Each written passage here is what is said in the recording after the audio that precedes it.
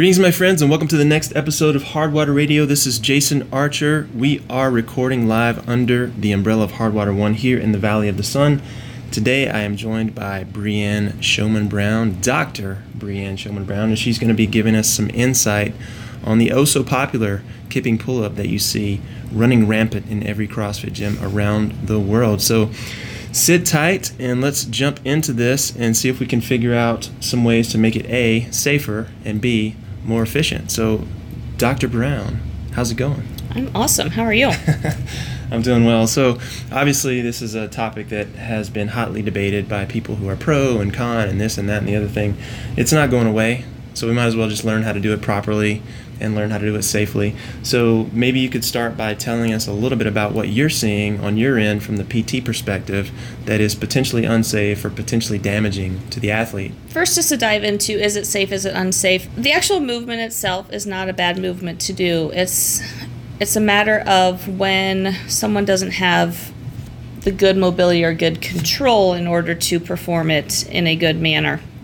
So some common things that I see issue-wise. First and foremost, not having the good upper back or shoulder motion, or what I call mobility, in order to get in the positions without putting a lot of strain on other joints. So we need some good upper back mobility in order to really get into these good positions so our shoulders don't take the brunt of that motion. Along with that, we need good control through our torso and through our shoulders as we are going throughout this motion. So if you are coming up, getting that chin over the bar, and then to come down from that, you're just dropping really fast, you're putting a lot of stress and strain on a lot of different soft tissues and muscles that surround that shoulder area that can cause a lot of injury potential. When talking efficiency-wise and also injury prevention-wise is when we're losing that control coming down, we're also just losing efficiency through that loss of tension. We're coming down from that pull-up, we're dropping fast. What happens is we either just drop straight down or we kind of swing out forward, which is not going to allow us to even get into our positions again to get back up over that bar. Right, so let's break this down a little bit for those following along at home. So if we are looking at this movement, the first thing that you might notice is that A, you're holding onto the bar, you're hanging onto the bar, and you are swinging back and forth, but you're swinging back and forth under control. And when you're swinging forward, we call that Superman position. Right, and so I noticed one of the things that you had mentioned was an issue was that position, and you mentioned the upper back shoulder mobility piece. So what is it that people need to have in place before they even think about jumping into that Superman position, because that's necessary, knowing that you need a rebound to reverse that and get back up over the bar, get the chin back up over the bar? Essentially, if you can't get your arms directly up overhead with a pain-free motion, you aren't going to be able to get into this kipping motion, first and foremost. Secondly, you need a good upper back, so that thoracic spine, we do need some mobility in through there. In order to, essentially, we need to get our body in front of the bar even when we are in that Superman position. Right, we're swinging forward into that Superman position. Correct. So we need some good extension through our spine, as well as that full range of motion of our shoulders up overhead in order to actually get us into that position.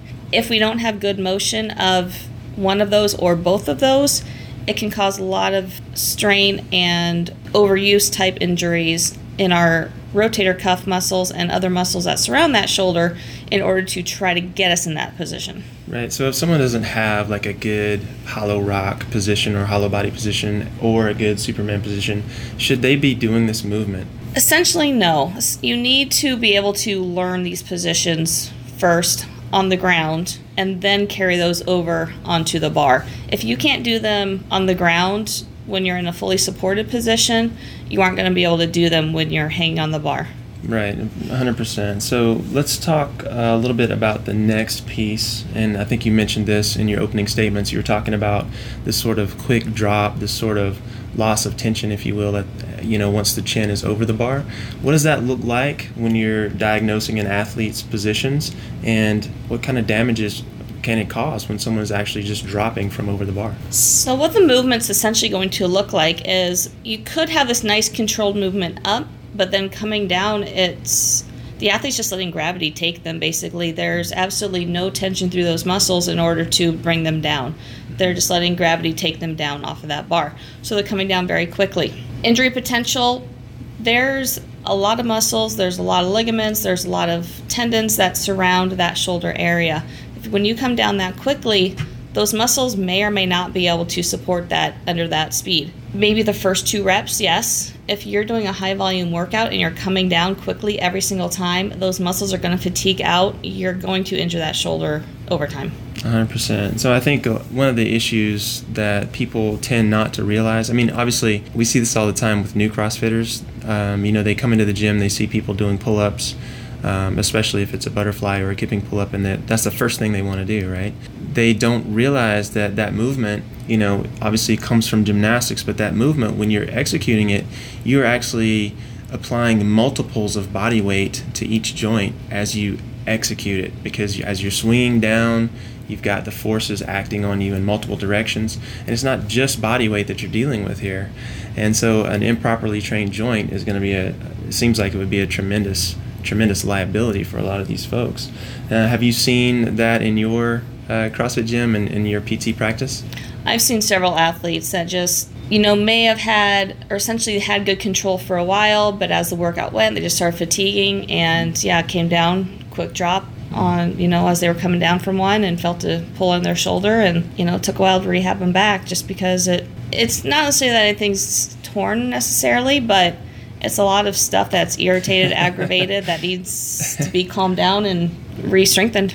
Yeah, those tissues weren't quite ready for amount of volume or, that amount of load, really. Yeah. You're talking about multiples of body weight. So, and this touches on the third thing that you mentioned in your opening statement, which is a loss of tension. And I know that you're referring to a different aspect of this.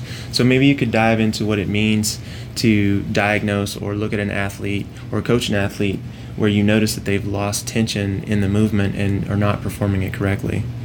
These athletes aren't necessarily putting themselves at risk of injury per se when they lose some of this tension through the core, but now we're coming to an efficiency standpoint that they're not able to cycle these movements. Which is the point of the movement. Because they're losing this tension. So what happens is they may be nice and controlled through those shoulders as they're coming down, but they lose a control in their trunk. So then rather than getting into this nice hollow body Superman transition, they're basically just, this then becomes what you see as a typical gymnastics swing where their whole body swings forward rather than being in this nice controlled hollow body or Superman position. Sure. And so as we go through this, obviously, there are lots of arguments pro and con for the kipping pull-up and this and that and the other thing. And honestly, in my opinion, and I think in yours as well, it just comes down to the purpose of what you want.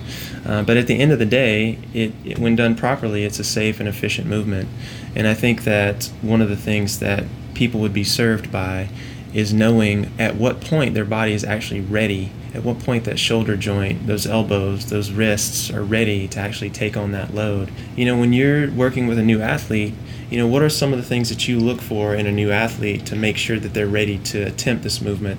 First and foremost, going back to what you had asked earlier as far as if they can't do a hollow body or Superman, should they be on the bar? Mm-hmm. First and foremost, I need to make sure they can do a hollow body and Superman on the ground.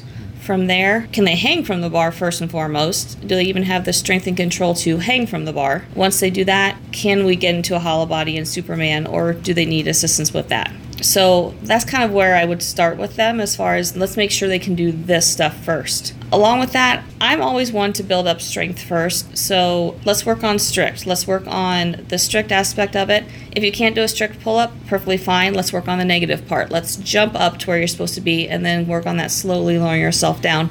Building up that strength aspect first, because as you build that strength up, that control is naturally going to come with it. And so is there any other thing around the kipping pull-up that you feel is important that we may not have touched on? I think the biggest thing is just being smart with it. If you know you can do maybe 10 kipping pull-ups before you start losing your control, don't try doing a workout with 50 pull-ups in it unassisted. Even myself, can I do muscle-ups? Yes. This past week, because it was high volume, did I band it? Yes. Each workout you do has an intention. The coach is programming it for a certain intention. And first and foremost, we want to prevent injury.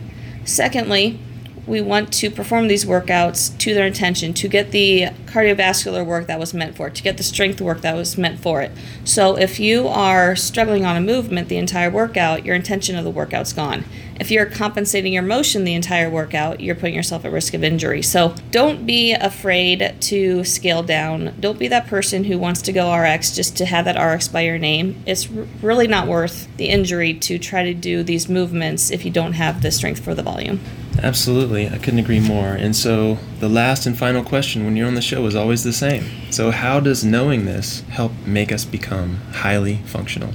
Essentially by knowing how to do a kipping pull-up properly, kipping movement properly, it does make us more efficient through those higher volume workouts, assuming you can do them safely and effectively.